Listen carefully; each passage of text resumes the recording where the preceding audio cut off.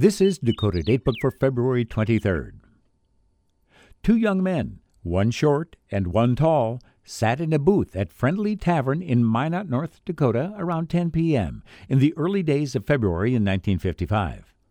Both wore Levi jeans and made unremarkable conversation with one another.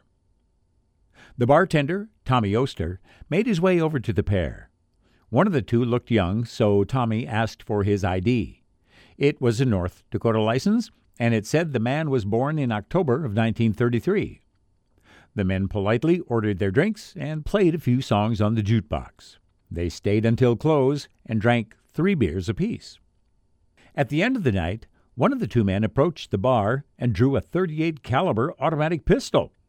He aimed it at Tommy Oster and his fellow bartender and ordered they put their hands down on the bar while the other went around the back and removed $160 from the till, and an additional $15 from the billfold of one of the bartenders. After the unmasked robbers ran out of the bar, Tommy Oster picked up the phone and called the police. The police took statements from the two bartenders, and Oster admitted that although he saw the ID of one man, he did not make a note of his name or his place of residence. The police sent out word of the robbery and attempted to seal off any getaway route. It wasn't long before two men were identified as the likely suspects, in not only this case, but in other robberies around the state. Their names were Jack West and Philip Penry. The two had made a series of errors that helped lead to their arrest. For example, prior to a crime they committed in Minot, the two men checked into a hotel using their real names and then immediately switched hotels, possibly to throw the police off their trail. Additionally, police towed the pair's car, and they went to the station to claim it with their real names. The police now had the suspects' real names from the hotel, license plate numbers from the towed car, and even a month and a year of birth thanks to the ID check at the bar.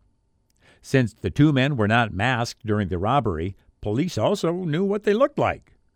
It was discovered that the perpetrators had been dating two girls from Minot and intended to meet them in Miles City on February 26th.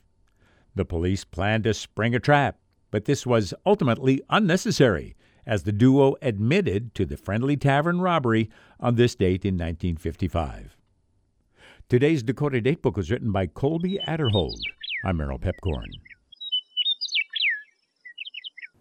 Dakota Datebook is produced in cooperation with the State Historical Society of North Dakota, with funding by Humanities North Dakota, North Dakota's largest lifelong learning community.